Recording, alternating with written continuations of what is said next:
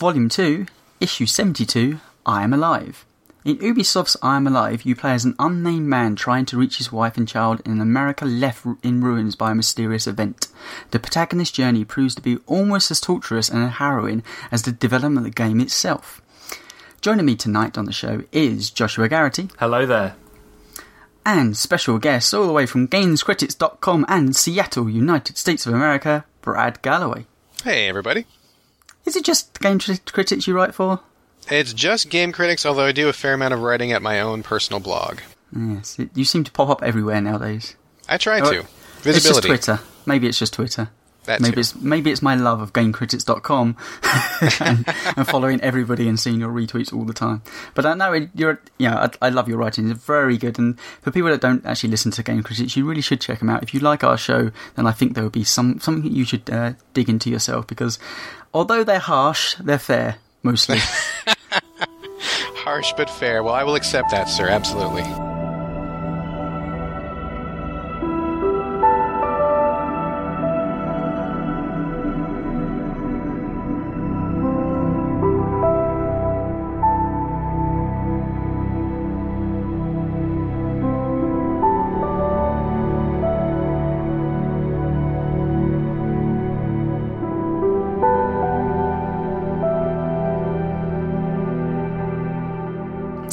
Right, as we like to do, we like to talk about how we come across playing the game for the first time, and then we're going to have a quick look at the history of how this game went through its fairly torturous development, and followed by the usual story and then what we thought of the game. So, firstly, Brad, when did you first hear about I'm Alive, and when did you play it?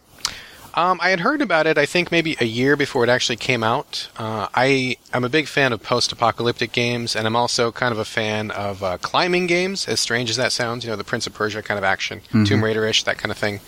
So it popped up on my radar, and I was really interested, but then, as I'm sure we'll mention, it had quite a torturous road before it came out for release, and so I kind of followed it along here and there, and I saw a video here and there, and I would hear little bits, but I played it pretty much on day of release. I think Ubisoft PR sent me a code, and I jumped into it pretty excitedly, and I went all the way through, and I really loved it, and also I went through about 3/4 of it prior to the show to refresh my memory. Josh? I heard about it all the way back in 2008 when that first trailer appeared. I think it was E3 when that trailer showed up, I believe. And I was really excited about it because, like Brad, I'm really interested in the post-apocalyptic setting. And I thought some of the ideas conveyed in that trailer, although it wasn't gameplay footage, it seemed to be presenting some concepts that they were going to use in gameplay. Like in the trailer, they show the guy throwing water onto a glass roof and the guy's going after the water and falling through. And I thought, okay, if they do stuff like that, this could be interesting. But then it kind of went blank. It went dark, and there wasn't any new news on the game at all. There weren't any new trailers, and a lot of people, including me, were worried it had got cancelled. But luckily it wasn't, and we have the game that we're about to talk to today, and it's very different from what I was expecting it to be. Yeah, pretty much the same as you guys. Saw that E3 2008 trailer, generally excited about that kind of stuff. It looked to be taking post-apocalyptic from a slightly different angle. I like the idea of water being such a scarce source that people would actually you could actually entice people to commit their own suicides by doing so. But it did. I mean, it just for me, it just disappeared off the radar again. You heard a lot of rumours about the project being cancelled, and that was that. But as it resurfaced, and I was excited to actually play it. I actually got it a day of release, and I remember at the time actually at least hearing a few podcasts and then being a little bit down on the game, which kind of made me go, do I actually, because it was a 1,200 point game, I think it was. I think so, yes. Yeah, but I jumped onto it and I played along, and we'll talk about our feelings in a minute. But yeah, so by the sound of it, two of us on day of release, and Josh just now. You're a reserve, aren't you? Because unfortunately we lost Leon for this show. I was playing this game before this podcast was scheduled, so it wasn't like I had to rush through the entire game before this podcast. I was about halfway through already, but yeah. I had to cram about 3 hours of the game today. That's not too bad. I mean, the game is relatively short. It's only 5 to 6 hours long at most. But anyway, so let's talk about this checkered history, because as we've said about the game, it did actually disappear for a long time. And rumour has it the game was actually in development all the way back in 2005. But the first public showing was at E3 2008 with that pretty spectacular trailer at the time, it being all CGI, of course, as we tend to do in 2008. But it looked quite advanced, had a nice set of ideas. But development of the game experienced various delays and the original developer, Darkworks, who were responsible for Alone in the Dark, A New Nightmare and Cold Fear, neither of games which I've played, but I know that some of them at least were respected, announced it would no longer be working on the title due to a mutual decision, and that the game would instead be finished by Ubisoft Shanghai Studio. Now, Ubisoft Shanghai Studio is actually a very well-respected studio. I think it's done like Splinter Cell, Conviction. Is that the one? I think it is. But they're a fairly big studio. But in August 2009, various screenshots on an old build were leaked onto the internet, and Ubisoft CEO Jens Gallermont was forced to announce Ubisoft Shanghai were totally re-engineering the product. Ubisoft initially indicated the release window of an April 2010 to March 2011. These dates were missed, and in fact the game became available on XBLA all the way into March 2012. At a cost of nearly $32 million before Ubisoft Shanghai took over the development in 2009, I Am Alive has ended up being one of the most expensive projects in Ubisoft's history, going through several iterations, 2 different developers, and over 7 years of development time. So we always like to talk about a game's history or development history on this show, if we can actually find it. And quite often, the dirty secrets of game development are very hard to come by, because various people don't want to tell us what exactly happened in a long delay project. But this one, actually, there's a fair bit of information out there. So what we can glean is that actually Darkworks created. We always seem to do this when we talk about a game that's been in development for a long time. They created an open world game, and they spent a lot of time, and it was quite a different looking game. So the Iron Live we have now is post-apocalyptic, but it's quite a dark and dirty, kind of misty, almost Silent Hill-esque kind of mist type of game. And what they were working on was more of a kind of bright and colourful. So something more like, I think, a recent trailer of The Last of Us springs to mind. So although the world has fallen into ruins, there's lots of vines and ivy and stuff growing out the sides of buildings, quite bright and colourful. Actually kind of enslaved-like then as well. But by the sounds of it, it didn't play how Ubisoft wanted it to play, and actually the development came right at the end once they said the project was finishing up and they were wrapping and just finishing off code. By the sounds of it, Ubisoft looked at it and just said it's not fit for purpose, and there was actually a fairly big fallout between the two companies. Actually, Darkworks now is no longer. That was their last game that they actually worked on. They had an unannounced project that was cancelled by Ubisoft, and then they were disappeared. They are no more, into liquidation. So some of this does actually play on the game, but have you read any into the background of I'm Alive? Everything that I've heard has basically echoed what you said. I mean, it's been a pretty torturous history getting to production. And, as I would go to the different shows, I went to E3 and I would go to, the different trade events and stuff. I would hear about it. Like, people would talk about it and they'd kind of cluck their tongues and shake their heads. And I think all of us who had been watching it were pretty sure it was going to be gone.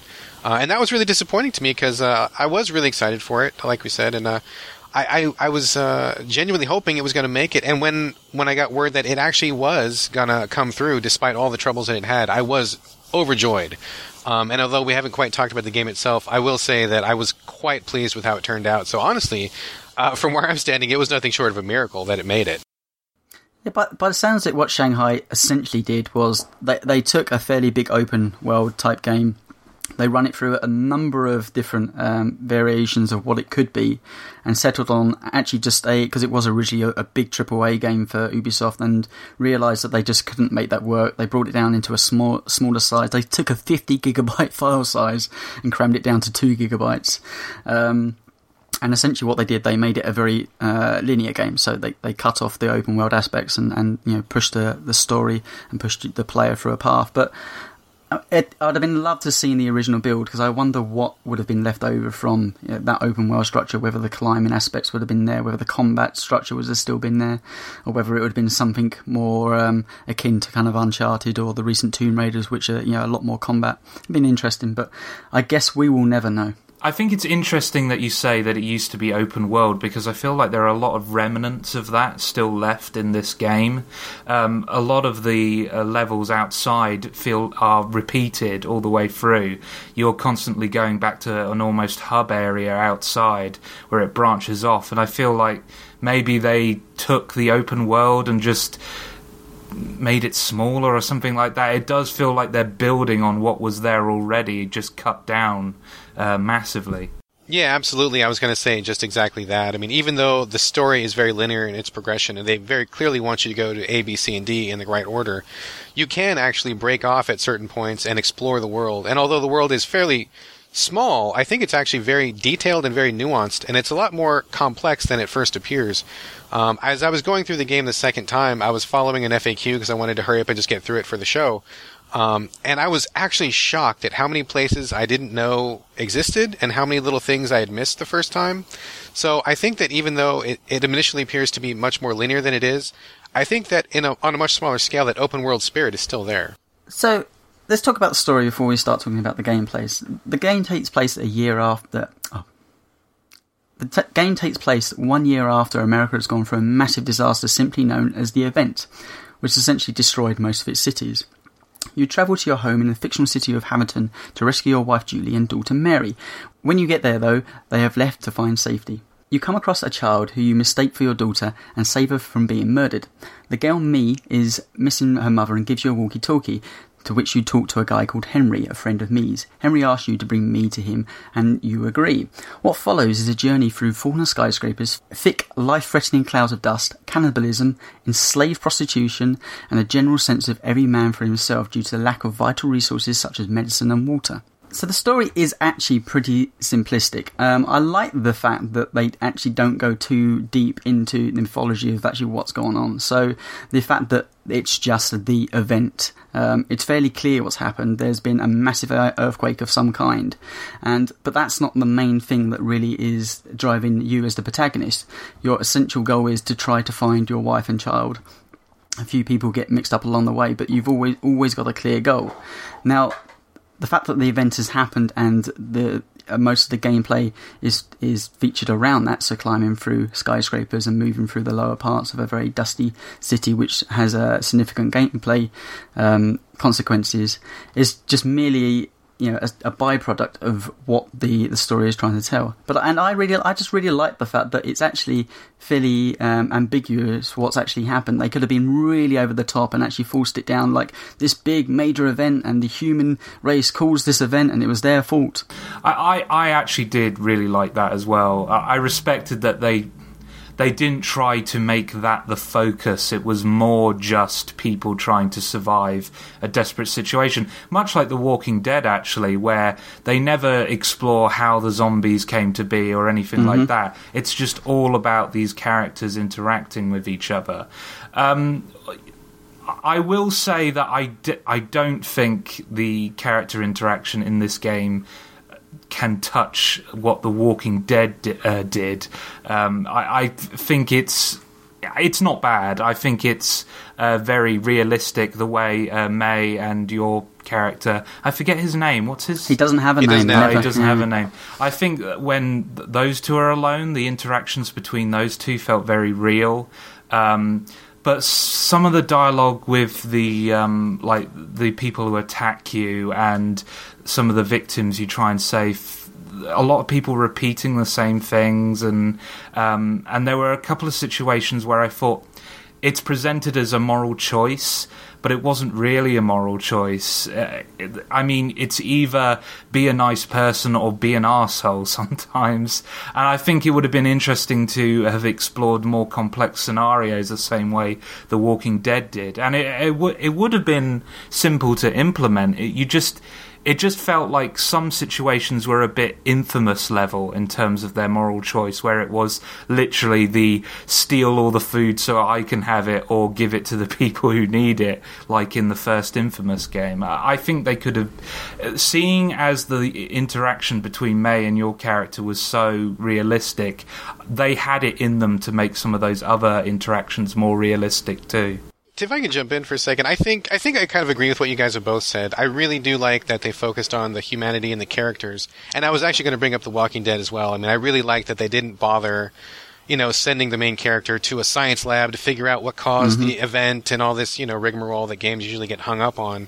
I mean, for me, the strongest connections I ever have is when the characters come through. And for me, although the main character could have been written a little better, I think that just the human struggle, I mean, I think everyone can relate to my wife and child are gone, or a family member's gone, or I have a very personal quest. I mean, I could easily imagine myself doing something along these lines. I mean, maybe I wouldn't be able to pull off all the climbing this character does by any means, but I think if my child was in some kind of danger, I would certainly go after them. And I do want to give props to the writers, because when the main character is talking to May, I feel like they did such a great job on, especially May's dialogue. I have a 4-year-old right now, and May doesn't seem like she's much older than that in the game. Maybe she's like 6 or something. And the things that she says are absolutely on track. I could easily believe my son would say something very similar in the way that she considers your character, or she considers the situation very childlike and appropriate. I found her very believable. But in getting to the moral choices, I think that there are definitely certain points when it's black and white. But to be fair, I think in those kind of situations, it is black and white. I mean, I keep this water for myself, or I give it to you, and that's all there is to do. It's not really like we're going to have this giant discussion, or I don't have these 2 paper cups and I'm going to give you half and I'm going to keep half, or anything like that. But in the game's favor, I mean, I think when it came time to drastically scale back the 50 MB or whatever down to 2, or whatever it was that it got cut down to, I'm sure that was one of the things that fell by the wayside. I mean, I could easily imagine if it was a AAA game, it would have been enhanced. And also, there's a lot of nuance to some of the characters that I think is easy to miss the first time through. For example, when you're coming across some of the characters that are not actively hostile towards you, you can actually kill them and you can take their resources if you want to, but really all they're doing is defending their own ground. And so that, even though it kind of is a choice, I mean, it's more of like this is what would happen in a disaster situation. I mean, that was kind of documented in some of the disasters that happened here in America recently. I was thinking of Hurricane Katrina when, New Orleans was submerged. I mean, there was lots of instances where people were kind of staking out their territory and it got kind of feral down there. There's also places in the game where you encounter characters and they offer you help, and you can take that help, and then you can additionally take whatever else they have too, and it's up to you whether you do that or not. So I think even though those choices aren't really telegraphed very broadly, I think that they are there, and it's definitely, there's lots of nuances that are hard to find the first time around. Yeah, I think, Josh, you brought up the realism aspect, and that's always difficult, I think, when you talk about a game, is the realism aspect, because actually nobody really wants to play a realistic version of themselves in the video game, because, as Brad said, we wouldn't be climbing the building. But I like the fact there's a fairly muted tone to the whole thing. I mean, I've recently just played through Tomb Raider, and it's a rock and roll, Michael Bay film of a ride, and with that, they try a few things with Lara Croft's character, of trying to make her feel a bit more human and humane, but ultimately she still does the same thing, which we've once again criticised Uncharted 4 and many other games like that in the past. They go on huge killing sprees, and although there is people that you kill within this game, they are few and far between. And what actually got me the first time, the first person you kill, he comes just slowly walking to you with a machete, and you pull out, I think at that time, is that the first thing? You pull out the gun, or you fake him with a gun with no ammo, and you push him back, and ultimately you kick him down a pit. And I remember the first time I played that, I was thinking, Jesus Christ, what an arse this guy is. Like, Jesus, like, couldn't he not reason with him at some degree? But actually the story tells about is that you were off on a business trip when all this happened, and you walked across like half the United States, or at least a significant amount of time, and you get the feeling that he's seen and been places and experienced situations where he knows where there is only one outcome to what he's facing, which is more than likely his own death. So you almost feel like he overreacts there, but then as you play for the game, you realise that it's pretty transparent. The good people are fairly good, and the bad people are the ones with the machetes and the guns, and generally hunting in packs. And to be fair, though, if someone was coming at you with a machete, I don't think talking him down would be your first instinct. True enough. Yeah, no, I agree with what you're saying, Tony. There's no narrative dissonance the same way there is with Nathan Drake and Lara Croft. Those characters are somebody completely different in cutscenes as they are in gameplay, whereas this guy, I feel it's pretty consistent. He has seen things, he's seen terrible things. It's clear from his just general demeanour and the way he interacts with characters, but he isn't going on a killing spree either. He's not just murdering everyone. He is trying his best to just get by without killing as many people as possible. I agree with what you're saying there, that he is fairly... I think the way they portray him is fairly realistic. If anyone was in that situation, I'm sure we'd all react similarly. But I think it's actually pretty quick. It's a quick and easy thing to kind of brush over that he's a believable character in this type of game. But there's so few games that actually portray a character where you generally believe the killing he's doing is justified. And is actually portrayed in the game in that sense. As you know, we talked about before, Tomb Raider and Uncharted, I think always have struggled with that. And I think as a player base, I think if you're looking for something outside of that actually goes along with your morals, then this would be an interesting experiment of the game to actually play. You know, one aspect of this game that I found very interesting that comes along with what we're talking about here is the way that they handle the weapons and the ammunition. I'm not sure if you were going to get into that later, or would this be a good time to bring it up now? No, go ahead. Well, so for people who don't know, I think the game takes... So certainly, like we've said, it's not a realistic sim. I mean, this isn't supposed to, model real life. But I think in terms of the weaponry and the actual survival, it's very realistic in that there's not guns and ammo littered all over the place. Like, there are no wooden crates to bust open to get a big box of grenades. The character starts off by stealing, like you said, the machete from the guy you push in the pit. So he's got a machete and he's got a gun with no bullets. And it's quite a while until you find a bullet. It's one. Like, you have one for a long time. Mm-hmm. And if you're careless with that, you can go through a pretty significant portion of the game with no ammunition whatsoever. And as I'm sure most people would imagine, having a gun with no bullets in a game that, you meet enemies is quite a tough situation. Over the course of searching the different buildings and the different areas that you travel through, you can pick up other weapons. Eventually you get a bow. And with the bow, you get exactly one arrow for a while. And if you fire that arrow, you need to go and get it. Mm-hmm. There's no ammo shops. There's no money system in this game. There's 2 in the entire game. Yeah, exactly. And one at the very end.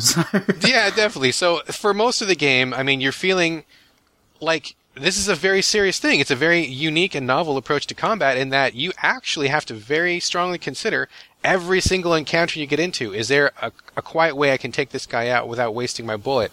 Can I shoot this guy before he shoots me? How do I approach this? I mean, just the simple fact that there's actually a shotgun in the game. It's kind of fairly well hidden, but you can find it. And this shotgun has exactly 5 shots. There are literally no more shells for that gun anywhere in the game. So you've got to think, I've got this one shotgun, which is pretty powerful, but it's for the length of the game. How do I want to use it? How am I going to use these 5 shots? And once it's out, it's out. So, I mean, to me, that was just mind-blowing, the way that they were so conservative with the weaponry and the combat. And honestly, I found it incredibly refreshing. I really like that stuff as well. I like the way they handled weapons. My complaint would be is that I felt like the scenarios with the enemies weren't varied enough. That they, in trailers and all the way through the marketing of this game, they were saying, you can deal with these situations in multiple different ways. You have to really think about how you're going to approach these guys. Maybe they'll be peaceful and they don't really want to rob you and you just leave them alone. I can count 2 occasions where the person pointing a gun at me just wanted to be left alone. Most of the other occasions, when people approached me with weapons, they wanted to kill me. And it felt like there was no other way of getting out of that apart from surprise kill, take out the guy with a gun, and then kill the rest if it's possible, or if they surrender, smack them on the head. There was no way. I would have loved if there was ability to just talk people down or something like that, because I was impressed with it the first 5 times I did it, but as the game progressed, and I felt like it was just rinse, repeat, rinse, repeat, rinse, repeat. And the guys with the Kevlar armor really weren't a great addition, because I'm sorry, this wouldn't have bothered me if it was a Gears of War or Uncharted, because those games are bombastic Hollywood fun. But this game is trying to go for a serious tone. It wants to evoke The Road or something like that. And so when a guy with Kevlar armor approaches me thinking, well, I'm bulletproof, I'm sorry, but if you're wearing Kevlar armor and I shoot you, you're still going to be knocked onto the ground. You're not impervious to harm all of a sudden. That kind of broke me out of the experience. I felt like there was the potential for something great there, and it was missed. It's interesting because you talk about the 5. On the 5th time, it started to become a bit tedious. But really, there's only about 12 encounters in the entire game. Although the game is a fairly short game, 5 to 6 hours, the fact that there is only 12 combat encounters in the entire experience actually says how little combat there is. And the way it plays out for people that haven't actually played the game, you could walk into a room and say there's 3 guys in front of you. You have 1 bullet in your gun and a machete. 3 guys, 1 bullet and a machete. You realise that the odds are firmly stacked against you. So normally what would happen is the leader of the pack would walk up towards you, and he's normally the one with the gun, so he's normally the most powerful one. He'd walk up to you. You have an option for a surprise attack, which is you take your machete and you slit across their throat and they drop down on the ground. By doing that, the bullet suddenly becomes magically available, and you have 2 bullets in your weapon. You use the weapon to shoot 1 guy, who then obviously tries to take you down because you've just seen his leader being taken down. He falls on the ground, and you're left with a singular guy. Now, what can happen in this situation is that guy can then charge you, to which you're then left with a difficult proposition of, do I use my last bullet in my gun, or do I struggle kill? Now, struggle kill is where you have basically a machete struggle, and you always win. I don't know if you can lose. I've never lost on a machete struggle, so that's the fairly simple option. Or you can press X on the 360 pad, and you can shout at him. Normally, by shouting, it persuades them that you're the number one in this scenario. You've already taken two guys down, and he'll back away, and you can then either say kick him into a fire off a ledge, or make him surrender, by which case you can smack him on the head and knock him to the ground. But I agree with you, Josh, about the Kevlar guys. They feel something left over from a different version of this game. I think what they're there to do is to make the player feel tense, because you have to use a manual shot and do a headshot on them. So it's not just pull the trigger and they go down. It's you have to concentrate, and sometimes you can mess that up, and all of a sudden the 1 bullet you had can not have hit him in the right place, and 9 times out of 10 those guys will kill you. I don't think you can kill them any other way. So I just think they're there as a bit of tension. Now, that's just 3 guys. What can happen is you come against, I think, the maximum of 5, maybe 6 guys, and then it becomes a real big pattern of who's the leader of the packs, who do you need to focus on, who do you want to surprise kill, and where is the nearest place that once you've made that initial chess piece move, where you can get to, where you at least give yourself 2 or 3 seconds to kind of collect your thoughts. But that doesn't really happen till later on in the game, where you suddenly have have your bow and an arrow. But you can actually vary it, because that's something I've heard that has been a critical point being thrown at this game. So the second playthrough that I've been through, I actually did see that, could you actually kind of backtrack a little bit? Could you lead them into corridors and take them? I took a whole group of 6 people down just with arrows, just by picking one off, running, getting the arrow, backing up, throwing another one, then run into a different room. It's dangerous and it's tricky, but you can actually kind of have a little bit of a variation in the combat if you choose to. But I think in some ways that takes away a little bit of the tension. It's interesting, because at first I was feeling the way that Josh was feeling, in that the combat, even though like you said, there's only 12 encounters in the game, they're so intense that it almost feels like you're constantly under attack. And I think maybe that's an effect of just the oppressive mood of the game overall. But especially in the second playthrough, and it's one of those things where the combat is way more nuanced than you think. And it is more puzzle-like than people are used to approaching. And I got to say, the combat is definitely the number one criticism that almost anybody has. I mean, most people who I talk to, when I mention this game and I praise it, they immediately go, "Oh, that game's awful. Oh, I can't, wow, you like that garbage, blah." And when I investigate, inevitably it's the combat that they don't like. And I think most people approach it, not to say that you were doing this, Josh, but just that most people I talk to expect that it's going to be a regular brawler, or that they can, plow their way through a situation and get into it. But I think it's kind of realistic in that if you were going up against 5 or 6 guys, pretty unlikely that you're going to come out on top of that, even if you have a bullet or two. And when you do these encounters, it's funny because they are so puzzle-like. You really have to use a different part of your brain to kind of analyze the situation. And if you mess even one element of that up, like, you get rushed. And it seemed to me like very, very tense. You miss your shot on the Kevlar guy, or one thing that I didn't notice the first time around is you can only hold these guys at bay for so long. If you keep your gun out and threaten to shoot them, they'll be cowed for a while. But if you hold it on them, they're eventually going to say, no, you're not going to shoot me. And they'll come at you regardless. So it's a very limited window of time for you to kind of size up your tactical options. And I really appreciated it even more the second time, even though I do admit it's kind of a hot or cold kind of thing. I definitely didn't hate the combat in this game, and I'm surprised to hear some people say that this is the worst part of the game for them, because for me it was actually the most interesting part. For me, it was just that I wished they had pushed it further. It's not so much that I didn't like what they were doing, it was more that I wish they'd gone further with it. I wish they'd really reached its true potential. We'll get on to what I really hate about this game in a minute, I think. Okay, so outside of the combat, I think we'll probably come back and talk about that a little bit more. But we've already talked about limited resources, ammo being one. Another is water and food. Food plays into your health bar. Basically, the way to lose that is by failing at combat in certain sections, being shot. Your health bar depletes pretty fast. You can really only take 1 or 2 hits of machete, or certainly I think a singular bullet will pretty all but kill you. So outside of combat, there's a lot of climbing. The basis of this game is that you're trying to work your way through the city to find your wife.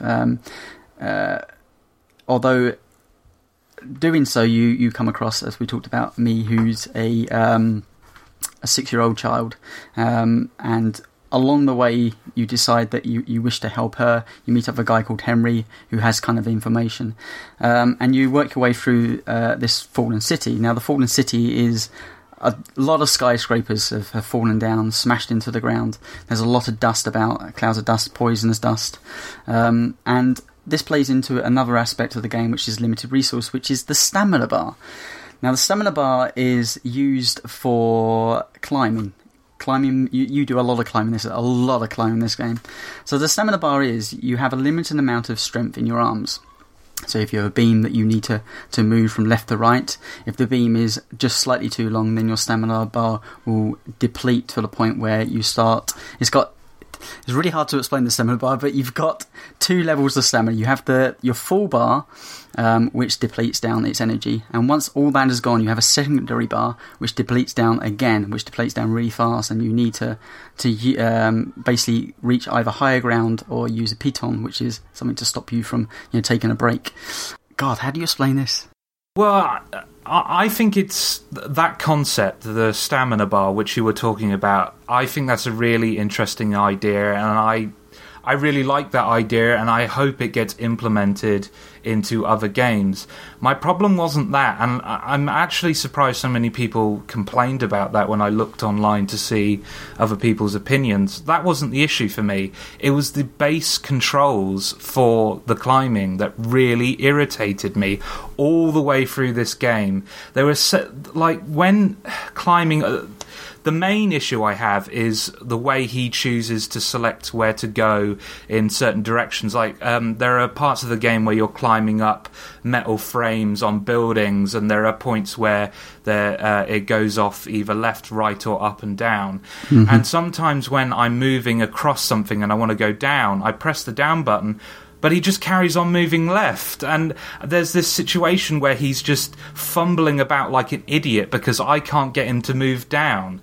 And then there are other sections where you have to jump across chasms, which I could never pull off consistently, because sometimes it's easy. I just hold down A, push in a direction, and he'll jump there, like every other game with this mechanic. But then sometimes I'm holding down A, pushing left, and he's doing nothing at all. And I'm wondering, how does this get past QA? How can I'm doing exactly what I was doing 5 minutes ago, but your game has just suddenly decided that this no longer works.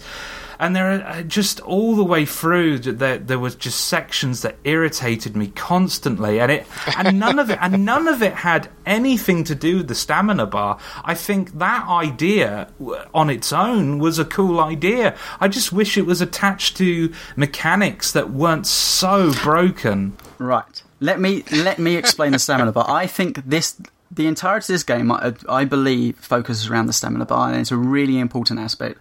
So what the stamina bar is, obviously you can only progress so far with the amount of stamina you have as a person. And maintaining that stamina bar is really important. So essentially what it does, it limits how far you can climb. Now, there's a number of sections in the game where you can only climb so far before that stamina bar will be entirely depleted. Once that happens, you then need to take on board resources, i.e. water. What I really like about that aspect of it is that there is a time limit to it. Now, normally you find a lot of climbing games, so Uncharted, Tomb Raider, etc., is that you look at a wall, you work your way up the wall, and you go left, you go right, and if that doesn't work, you go back down and just move yourself around. And there never is any tension. Now, how they've got over that nowadays is to give tension to the player by making things break, so pipes break. Suddenly the bridge collapses and you need to hit X just at the right time, otherwise you fall off. And I always find that it's somewhat of a fake tension. It's just like, okay, well, I missed a button press, oh woe me. I love how the stamina bar gives you a definitive amount of time. Yeah. If you do not get where you in your destination in that definitive amount of time, you are in real trouble. Now, obviously what you can do is when it gets really close and it plays a horrendous tune of tension to the player, you take on resources. Now, if you don't have the resources, this will allow you to all but certainly die. So it plays into a lot of what the game does. Is all about resource management, and the stamina bar is the most important one out of all these things, because if you don't have stamina, then you ain't getting anywhere through this game, which also forces you to go off the beaten track to find resources. As I've said already, I like that idea. I really do. I had nothing against that idea whatsoever. I think that's a cool idea. Everything around it just really didn't work at all for me. Just the controls in general. There are so many things that happened which weren't because I wasn't doing anything wrong. It's because the game had led me to believe that if I did this, this would happen. But it's just completely inconsistent all the way through. I always hear people when they first talk about I'm Alive, and I think a lot of the critical reviews were pre-patch. Now, obviously, Josh, you haven't played pre-patch, but because of the torrid time this game had in development, I think it did have a number of issues that didn't make its way through when it first made its way to the market. But they did release a day one patch, and now this is the same issue they had on the PC 8 months after they released it on the Xbox 360. They released it and they had to patch it again to fix a load of bugs, and it's really annoying to see. But a lot of what you're talking about, yes, I did come to points, junctions where it's a left-right choice, and the player goes straight up, and you're frustrated that part of your stamina bar is whittling down, and it wasn't because of your fault. But I have to admit, they didn't happen very often to me, because you should really be taking your time, studying environments, working where you're going. And normally if I had a right junction coming up, I was pretty much pressing up and right all at the same time. Yeah, I didn't have a lot of problem with it either. There were certainly a few points when it felt slippery, and I'm sure that a little more work could have tidied that up. But in general, I found the game to be very deliberate. I mean, I think deliberateness as a value is very, very reinforced throughout the entire game. And so, kind of like what you said, Tony, like, this is one instance where you can't just Tomb Raider or Uncharted your way through, where you just kind of blindly search the wall until you find the right path. I mean, I found myself often stopping beforehand before I would get to a place where I needed to climb. I would certainly look up, and I would kind of scan the whole way and look to see if I could find the proper path and the shortest path to find not only the correct way, but the shortest way so I could conserve as much stamina as possible. And I can't think of any game where that was really so encouraged and reinforced as it was here. I mean, it's very serious if you get halfway up a ledge and all of a sudden you've misjudged the distance, or there's a jump you didn't see and you have to make that jump and then all of a sudden your guy is tired. I mean, that's game over. It's death right there. That's pretty harsh penalties. There were certainly times when, like Josh said, I wanted to go left and went up, and when you're low on stamina and that crazy music is playing, that music, when that kicks in, your heart starts going and you get nervous and you start making mistakes because you're in a rush and you want to hurry up and get to safety. The audio, especially that panic music, is just crazy. I mean, props to that because it really does its job well.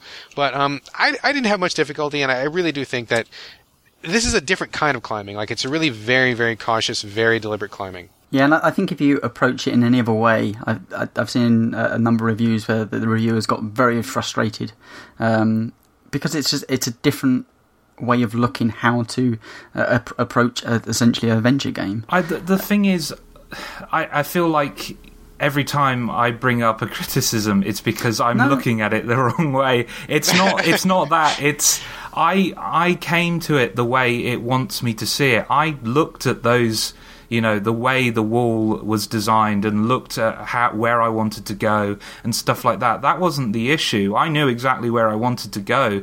It was when I tried to pull off something that the game had led me to believe I could pull off and it would be easy enough, and then it just suddenly decided, oh no, you can't do that now. There was a section where I was on a wall and I'd watched the walkthrough for it because I was just, why couldn't I pull off this jump to another ledge? Because the game had just, for some reason, decided my jump button wasn't going to work anymore and my analog stick wasn't going to work anymore unless I climbed in the other direction. And I was thinking, well, I must be missing something. But no, I looked at the walkthrough. That's exactly what you're meant to do, what I thought I was meant to do. And so the game was just refusing to work the way it led me to believe it should work. So when people say, well, Josh, you need to think of it not as an Uncharted, I wasn't thinking of it as an Uncharted. I was thinking of it as this really different and unique climbing system, but a different and unique climbing system that half the time just decided it wasn't going to work properly. Well, and I can't speak that was my experience. I've been through the game 3 times now, and maybe I've just become so used to how it controls that some of that stuff has become somewhat oblivious to me. But I know when it did happen, it was frustrating, and certainly when you were down on resources, it was really frustrating that it didn't quite work 100% to what you were after. But I feel like it's such a different and unique approach that I'm willing to give it a little bit of slack that it's not 100% working. Well, control should always work, but I think there is a little bit of slack I give it just because it tries something fundamentally different. Yeah, I definitely hear what you're saying, though, Josh. I mean, I wasn't trying to say that you were looking at it in an Uncharted way. I just think that for whatever reason, I didn't have as many control problems as you do, but I definitely did experience some, so I do hear what you're saying. Another interesting aspect is that, in fact, when you're climbing, you're kind of on safe ground. When you're high, you're on safe ground because the city has fallen apart and buildings has crashed. It's created a lot of dust in the environment. So once you go below it's kind of like 15 or so meters, the entirety of the world is covered in a thick poisonous plume of I assume it's dust, isn't it? And so normally in these games, you find that the climbing aspect is the bit that you should be scared and worried about. In fact, just walking through the lower part of the city is a lot more has a lot more tension than the climbing does. Once again, your stamina bar plays a huge significance here, is that you can only spend so long in the dust before it severely affects your health. So as you're walking through fairly limited vision in the environment, you're constantly scanning for poles or just areas to take you above that 15-meter line. And the music plays, there's a real tension to just moving from A to B, which is normally just a simple street. If you look at the map, you're going, okay, I just need to run down this street. But the last thing you want to do is start sprinting, because once again, that uses more stamina. So you're taking slow and precise steps of actually working how to get through these environments, where to take much needed air breaks before you move back down into the dust around you.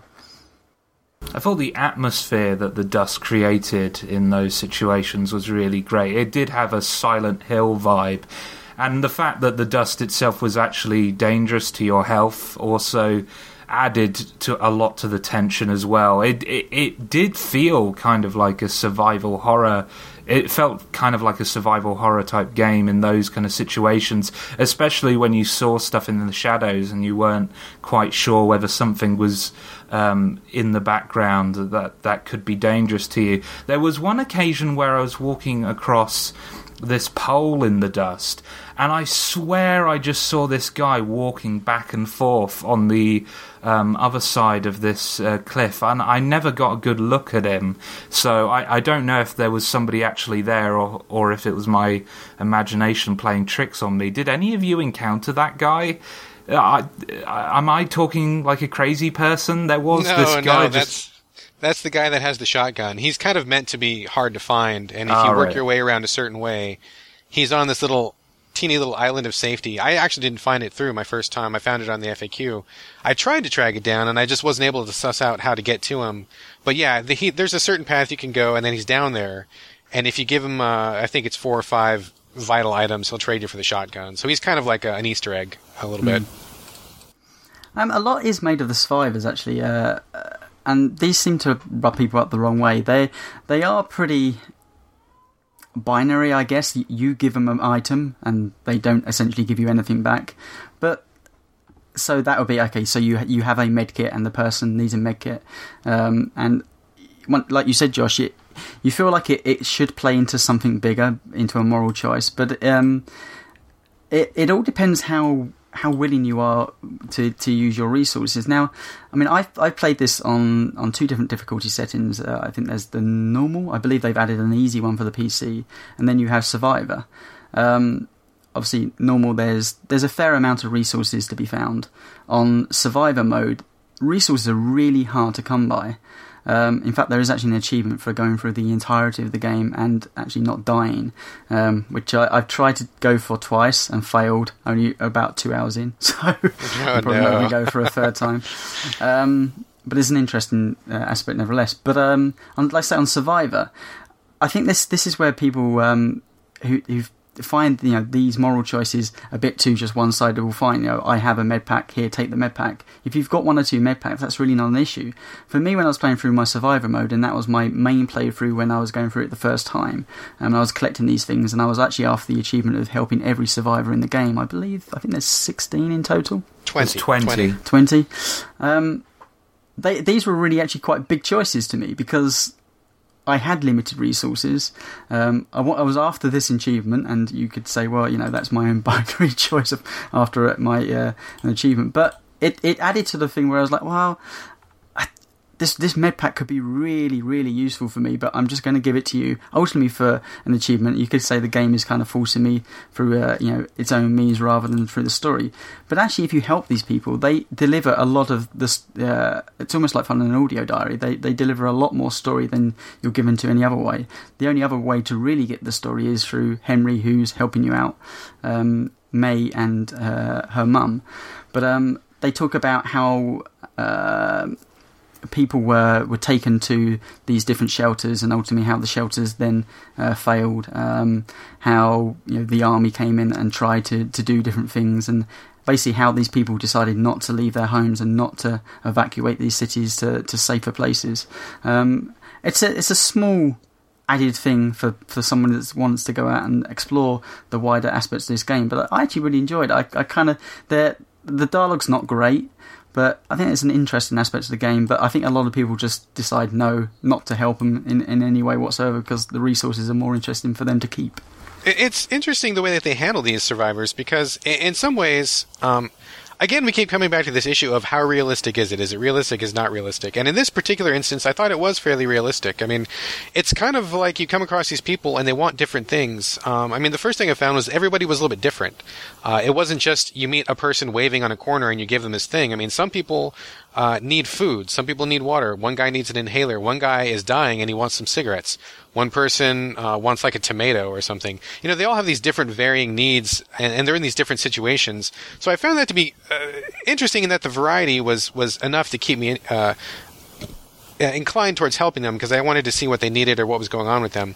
But also, I mean, if you look at it, in real life, if someone says, oh, I need a Band-Aid or I'm really hurt, you help that person, but it's not like a giant stack of cash pops out of their pocket and you take it and you on your way. I mean, it's just like you help them and then you're done.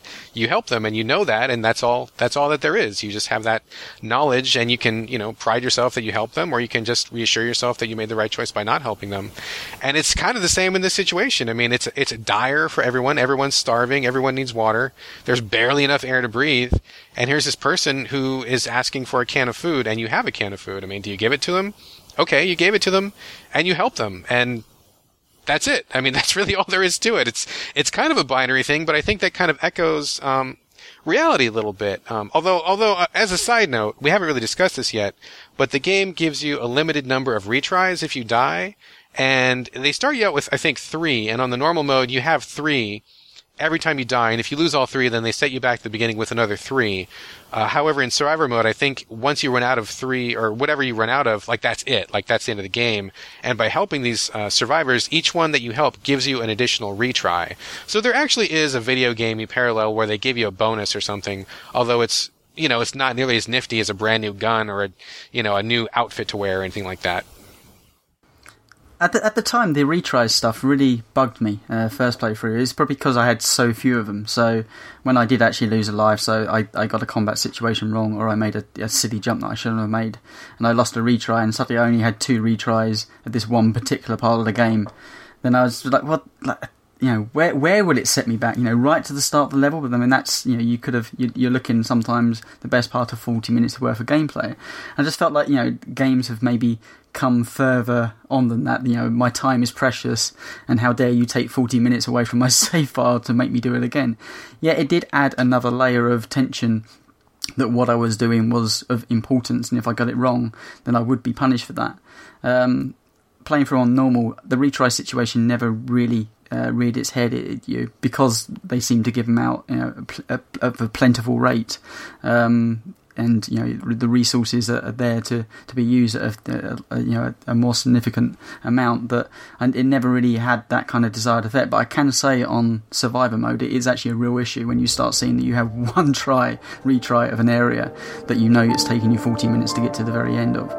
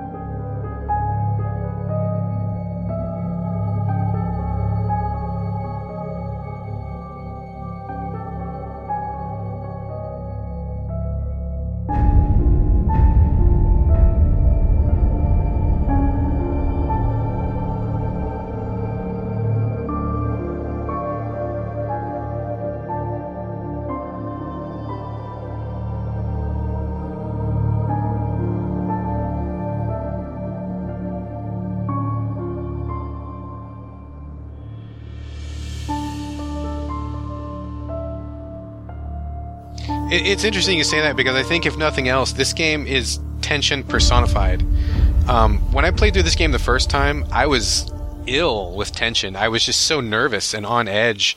I mean, the atmosphere is really oppressive and dismal.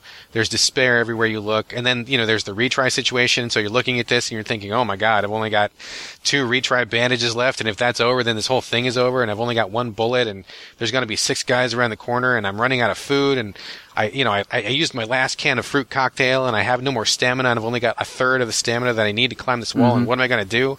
I mean, this game, is not fun. Like, I don't think this game is fun in any sense to play at all. I don't jump into this game and think, oh, that was great, I just took these guys out, or oh, that was wonderful, I had a ball and experience there. But it's so tense and it's so oppressive and it's so dark that in itself was kind of an achievement to me. And I think that was just reinforced by every system we've talked about so far. I mean, the retries, helping survivors or not with very little reward, the limited ammo and everything. I mean, just the entire sphere of the game is focused on the tone and the mood and the darkness of survival after this disaster.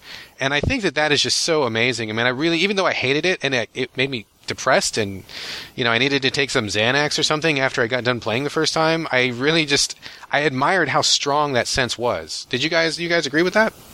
Oh, absolutely, yeah. I think that's the thing that after finishing this game, that's the thing that I loved the most about it, was the atmosphere and the sense of tension. For whatever issues I have with the actual mechanical side of things, I do think that it captures that perfectly. And also, just on top of that, I liked that the game was willing to say, actually, in this particular situation, you don't have a choice to help these people. One example that happened to me was there's this group of cannibals, and if you go exploring around that area, you find that they have some people imprisoned out back. But I used my bullets to shoot the guards that were guarding them, and then there's this padlock there, and I can't shoot the padlock because I've run out of bullets. Oh, no. So it's just this situation of these people crying out to me, going, "Please help me, please let us go, come on, they'll eat us." And I'm like, I look, guys, if I had the ammo, I would absolutely help you out. I'll be right But back. I've got this kid on my back. I think those guys outside eating peculiar barbecue are giving me funny looks now, so I'm sorry, but I've got to skedaddle. And that was horrible, but in a good way, like the way that it reminded me of moments in The Walking Dead where you felt like you didn't have a choice, that no matter what you did as a character,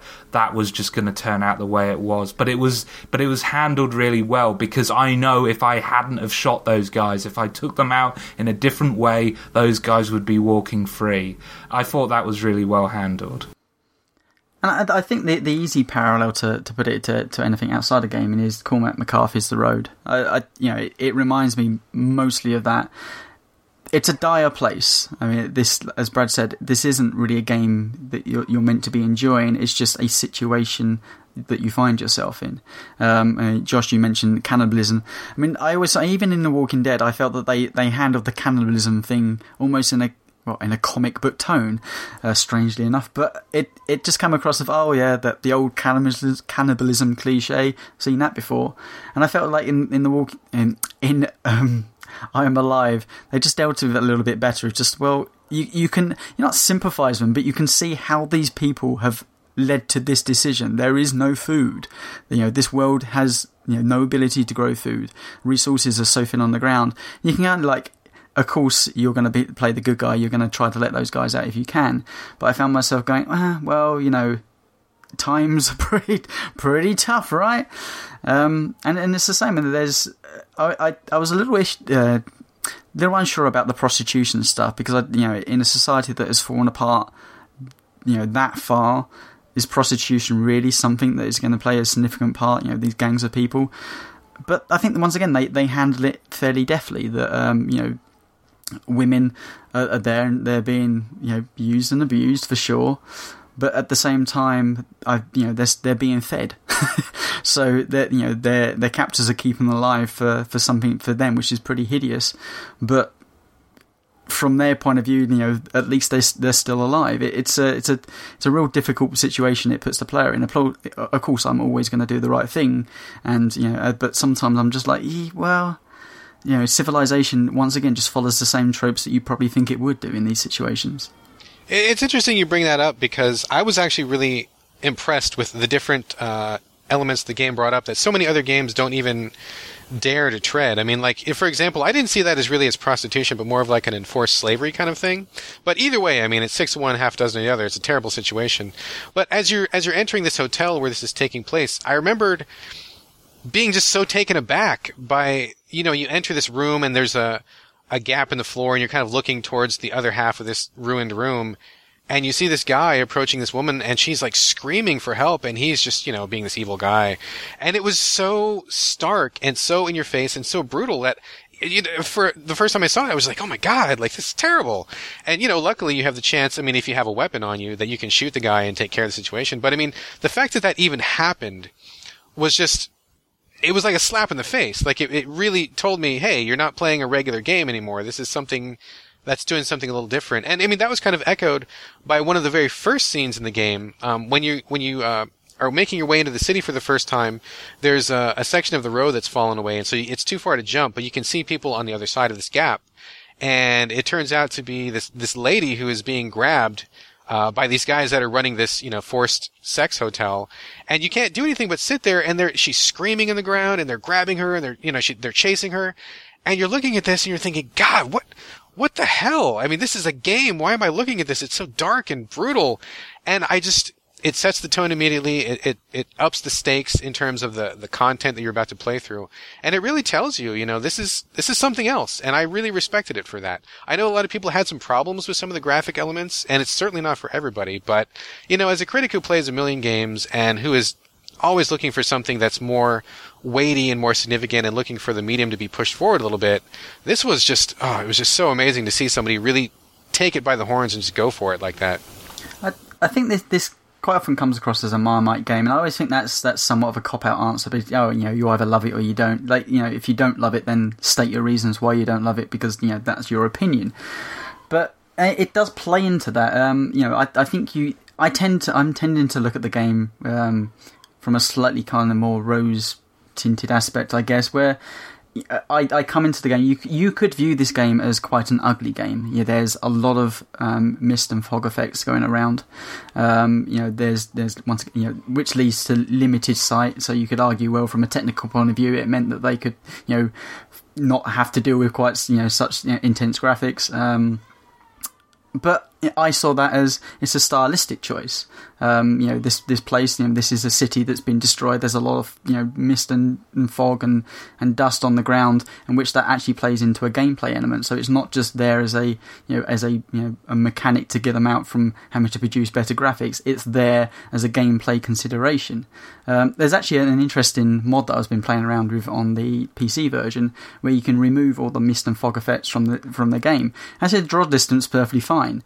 And it's weird to see it in these kind of stark. The colours are there, but they've been muted for the palette tone they've decided to go with. So they could have gone with that, but they chose to try something different. And I appreciate how that game looks. Once again, I think a lot of the mechanics, I think you could look at those and find them frustrating. I found them actually empowering as a gamer. That yes, they're difficult and they're hard situations to work through, but I'm willing to work with these mechanics because they're ultimately something different than what I'm expecting normally from a basically a platforming type experience. I totally agree. I think that most of the game, as you look at it, really is like gray or black or white. And I've heard a lot of complaints saying, oh, it's drab, it's hard to tell where you're going, the fog is a hassle and all that kind of stuff. But I agree, I think it's all very intentional. And no further proof of that is needed than when you finally get to one of the only friendly characters in the game. His name's Henry, and you get to his apartment at one point, and up until then you've been in the fog in the city for, I don't know, maybe 2 or 3 hours or something like that. And it's just been gray and black and oppressive and dark, and you can't see very far. And then you open the door to his apartment and you come inside, and then all of a sudden the entire apartment is in like this bright color. Everyone's got skin tone, everything is lit up, and you think, oh my God, like it's beautiful, like it's so great, and you feel this rush of joy when you get to the apartment for the first time. And to me, that just really showed how effective the rest of the game was at setting the proper tone. This apartment is clearly a safe zone, and so it's kind of returning you to the normal world a little bit, and the color comes back, and it's such a clear parallel to what the game is trying to tell you. I thought it was just amazing. And on top of that, I think there's also several points in the game where they kind of do a little mirror's edge kind of thing, where they point things out to you by giving you a strong bit of contrast. Everything is so dark and gray, but if you get a little lost, all you have to do is look around, and if you see something that sticks out, sometimes the pipes are red, sometimes the important items are like a glowing white, you can see them, and it guides you through. I think that's kind of a UI player friendliness kind of thing.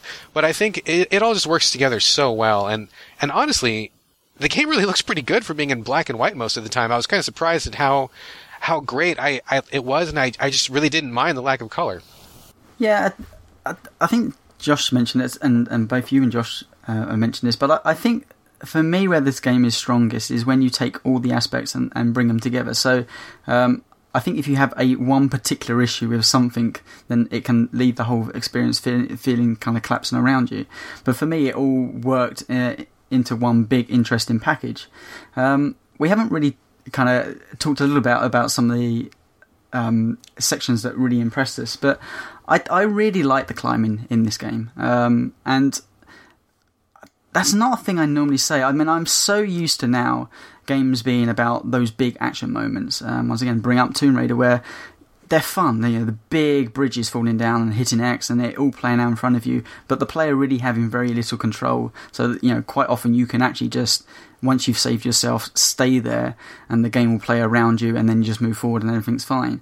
I like the fact that me as the player has to make the choices. If I'm going to drop, if I'm going to... they have a thing called a piton, which is a time to take a break. So you put these into wall and it actually refills your stamina bar, which are lifesavers. And they're very hard to come by. And when you find one, you only ever want to use it as and when you feel like the time is absolutely necessary. But there's a few times, like there's a skyscraper that's fallen down, and you're trying to work your way to the top of this tower because there's medical supplies you need for May, who's got basically asthma, and you need to give her some bits to help her not die. And you come to this edge of the skyscraper, and you're looking down, and it's just this sheet of glass that goes downwards, and you've got to work your way down it. And there's pipes and ridges along the way, and you look down and think, knowing my stamina bar and knowing where I've got to get over to the left-hand side of this building, there is no way that I have the ability to get there without using a whole ton of resources. But you jump down onto this pane of glass, you slide down for a fairly long way, you grab this ledge at the very last minute. By grabbing that, you lose about half of your stamina bar, which I, for one, wasn't expecting at the time. So I was like, oh my god, now I have even less of the resources I thought I would do to tackle this situation. But you're left constantly thinking on the move, rather than just pressing a button to get yourself out of that quick time event and situation. You're left as a gamer to actually start thinking like a gamer. Okay, well, now I need to, at this point, go into my inventory, fill up my stamina. How much of the water do I have remaining? That's probably not enough, so I need to use a piton at this point. But knowing at this point, if I get through here, then I've used all my resources, and there may not be anything necessarily, around the next corner. The game's not that unfair. It normally does dish out at least something to get you moving on. But I just like the fact that it's willing to make the player make the choices, rather than now, which is a common thing nowadays, which is make the player just press the button and kind of just watch the pretty colours actually unfold around them. Oh, I totally agree. I mean, I really do like the climbing in this game as well. I think the developers actually did a fantastic job on the environments. I thought they were so varied, so intricate, and so interesting. It didn't feel to me like any part of the game was cut and pasted. It felt like every section was something new and something unique, and I really liked the challenge of climbing through those. Contrast that to, it's the Uncharted games. I'm not a big fan of the Uncharted games, and one of the things I dislike the most about those is they feel so brainless. When Nathan Drake comes up to a ledge, it's totally obvious where you need to go. You push the button, and when I did my review of one of the Uncharted games, I really hammered it for these weird animations that happened where if you pointed Drake slightly off target, the game would kind of magically pull him back on target. And it looked like so unnatural and so weird. And honestly, that was a place where the player should have fallen and died. But because that's not what Uncharted is about, they saved you, and you don't really have to do anything except for just push the button, like you said. You can die in the combat, but when it comes to the navigation, it's almost impossible to die.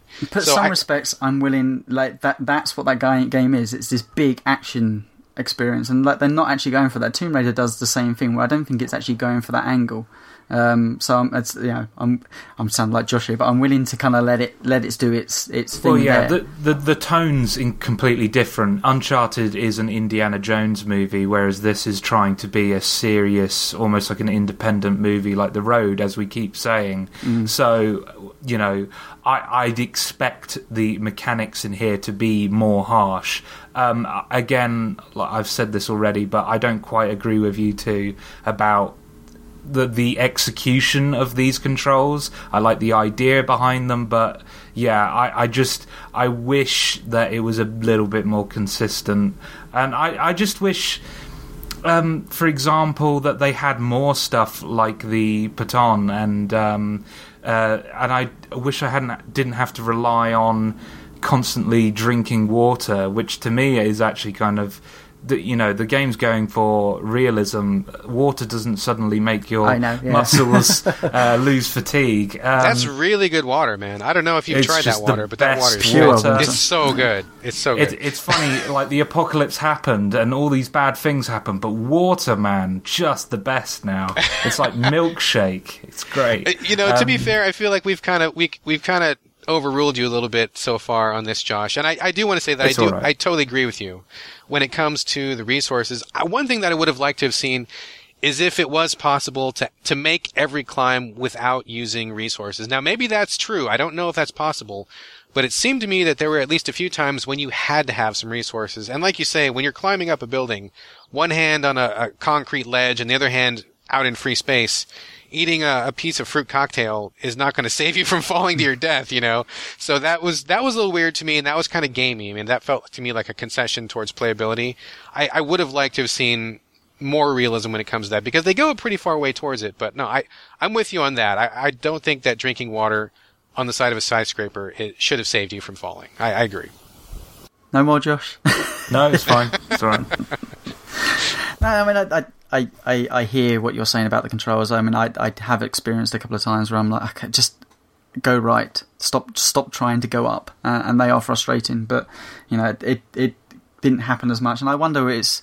obviously, you weren't necessarily under that much of a rush, but, I mean... Liam was meant to be on the show, but through his busy work schedule, he couldn't get the game played in time. And when he was talking about having to play the game in one day, this isn't really a game that, although it's a short game, it's not really a game that you tackle like that. It's not a particularly fun game to play in that regards. I think it benefits from playing over 3 or 4 different sessions where you can kind of take in the environments and take in the pace of the game, because the pace of the game is unlike many other games I've played. It actually wants the player to take his time. We all want to press that run button and get from A to B as fast as possible, but for all the mechanics that are actually around you, it's not often beneficial to actually run to places because your stamina bar is going down. It can actually cause you more harm than good. So there is a lot of kind of thinking on your feet rather than just pushing forward as fast as possible. Absolutely. I mean, this is definitely a very deliberate, very slow-paced, very take your time and think about it kind of game. I mean, the perfect example is the resources. My first time through, I was struggling. I'd have like one can of pop and one thing to eat, and that was it. And I was having a really tough time. Barely made it by the skin of my teeth.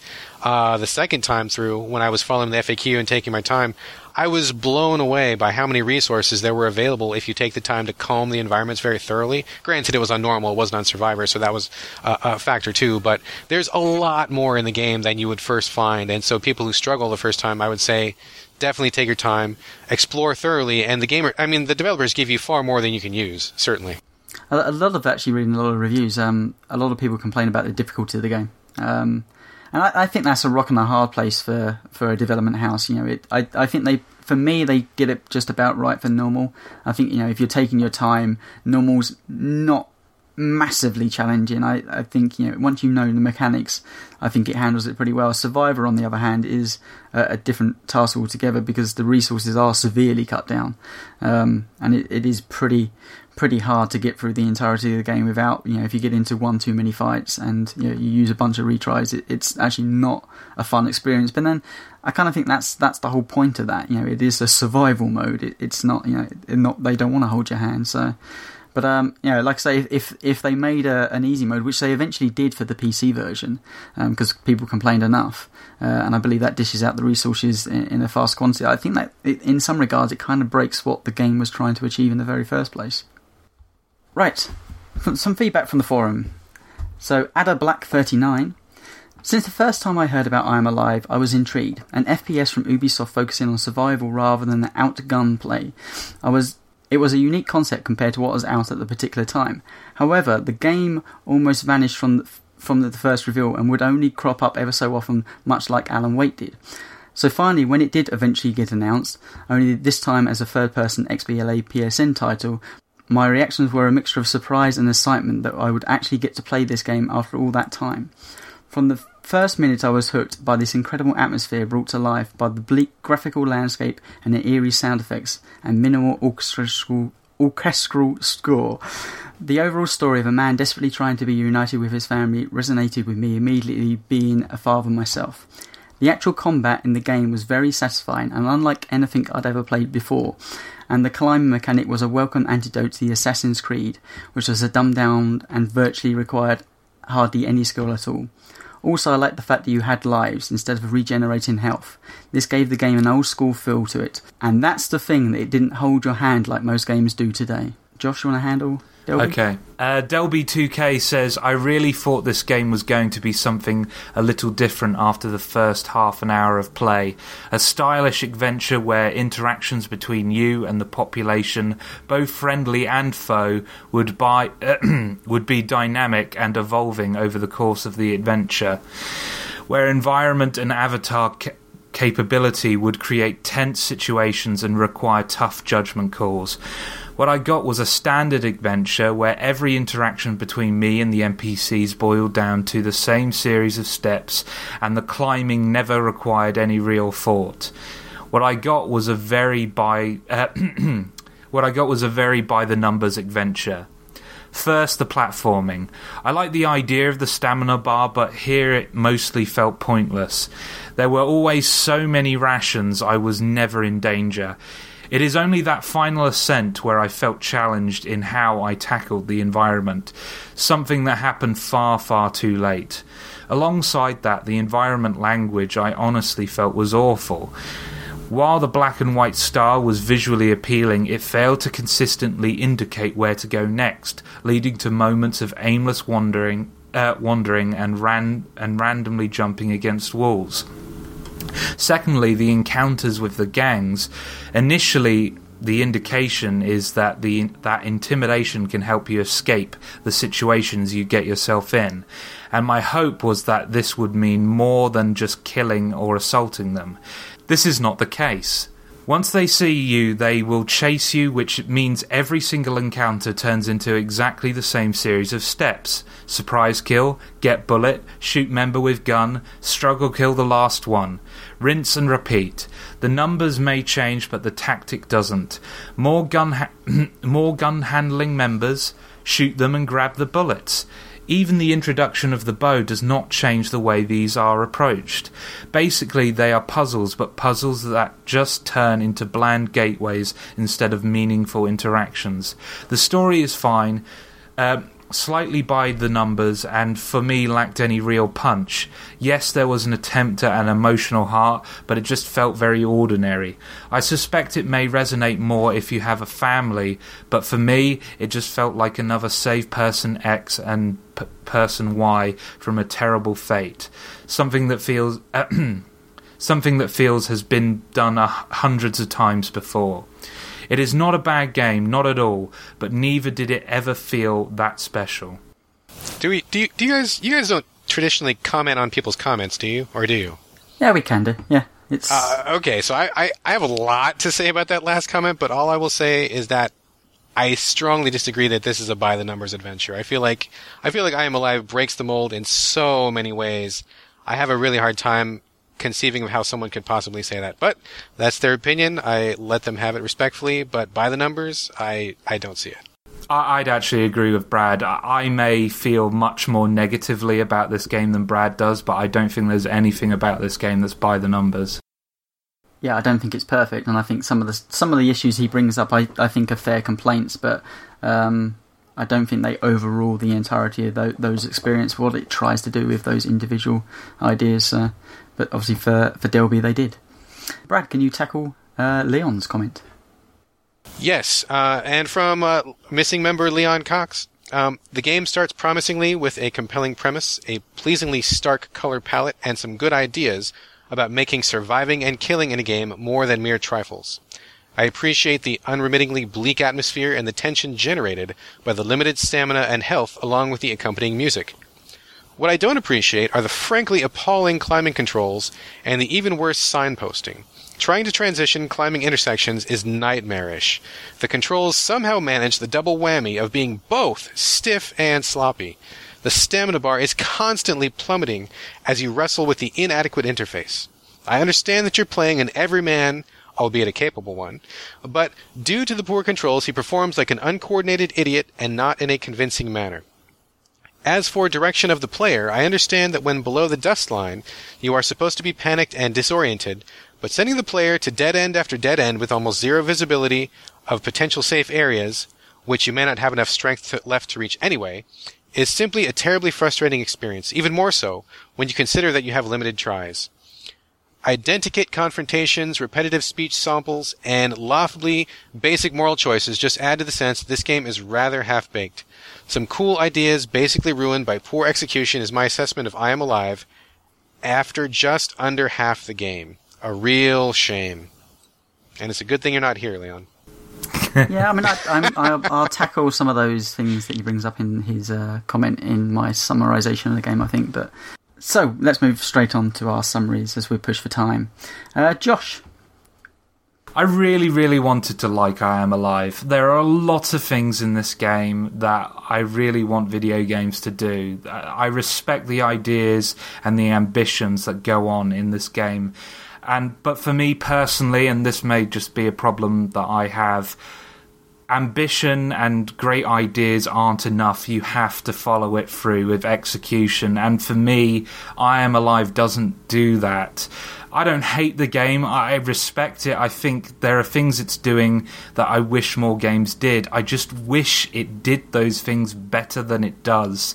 And ultimately, I felt a little bit unsatisfied with the experience because I've seen other games take sections of what it's doing and do them much better. I mean, I feel like having played The Walking Dead previous to this, if I hadn't have played that game, maybe my opinion on this one would have been more positive, because I think that game handles the atmosphere and feeling of being in a post-apocalyptic environment much better than this game. I know it's almost a different genre. That's an adventure game. This is much more of a action game. Well, I say action game, but you know what I mean. It's not a choice-driven game like Walking Dead.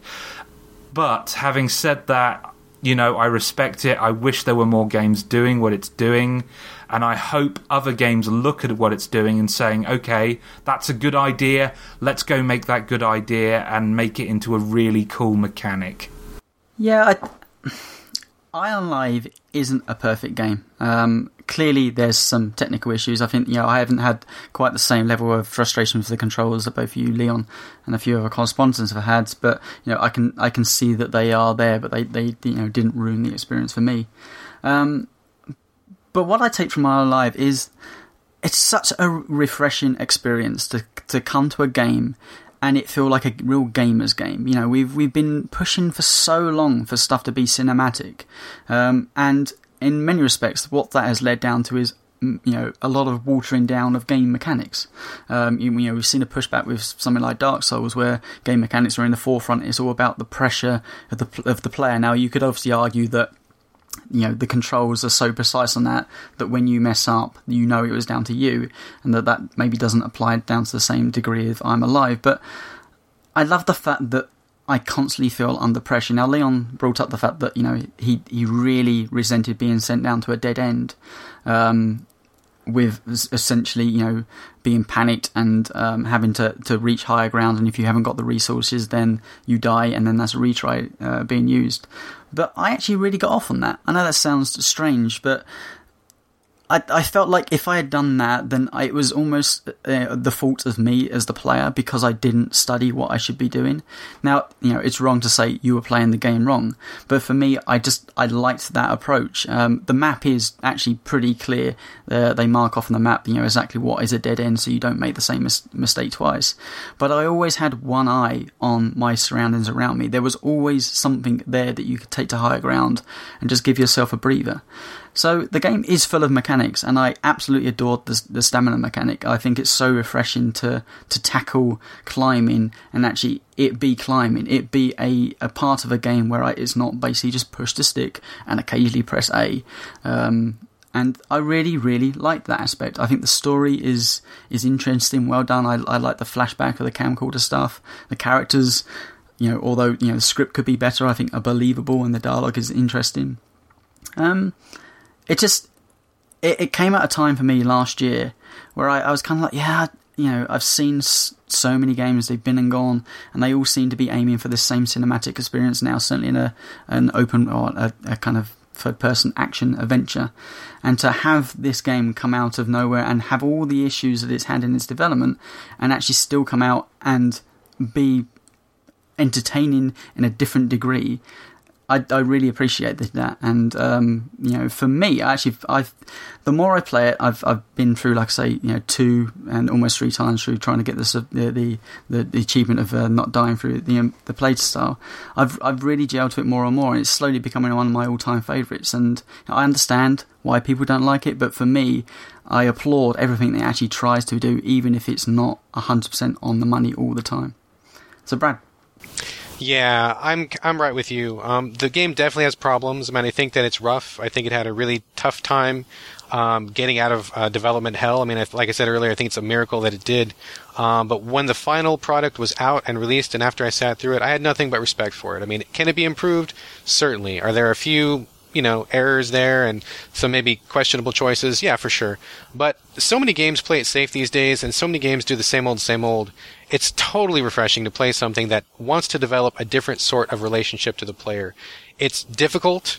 It makes you think in different ways. It asks you to interact with the game in a way that most people are not used to. It's a challenge on many levels, and it's not always a pleasant one. And that's okay. I think it's fine to make a game that does something other than pure entertainment. I mean, this game is not fun. It's not really a good time game.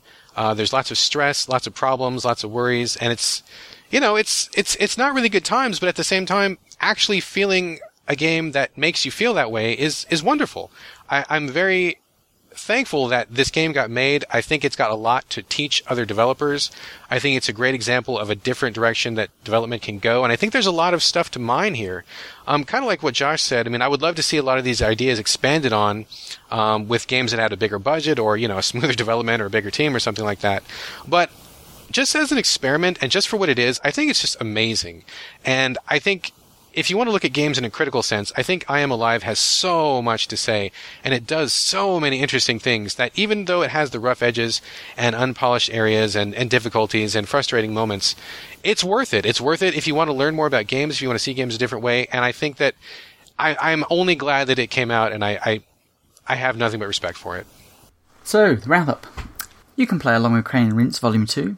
Upcoming games include next week BioShock 2, Animal Crossing series, Grand Theft Auto 4 and the episodes from Liberty City, Dark Souls, Metro 2033 and XCOM Emily Unknown.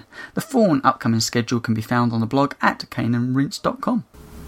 Take a look at our quick rinse videos via the blog or on our Cane and Rinse YouTube channel. You can find us on Twitter at Cane and Rinse. You can also find us on Facebook at facebook.com/caneandrinse. We are grateful for your support through iTunes subscriptions and reviews and ratings. Please go there, give us a review, give us a rating, it all helps. And also check out the Cane and Rinse periodical. Jay puts a lot of time and effort into that, so we'd really appreciate it if you give it a look. And we would much appreciate it if you could come along and join the Cane and Rinse community and have your say over at the forum, which can be found at caneandrinse.com/forum. That just leaves me to say thank you to Josh and Brad. Remember, you can find him at gamecritics.com.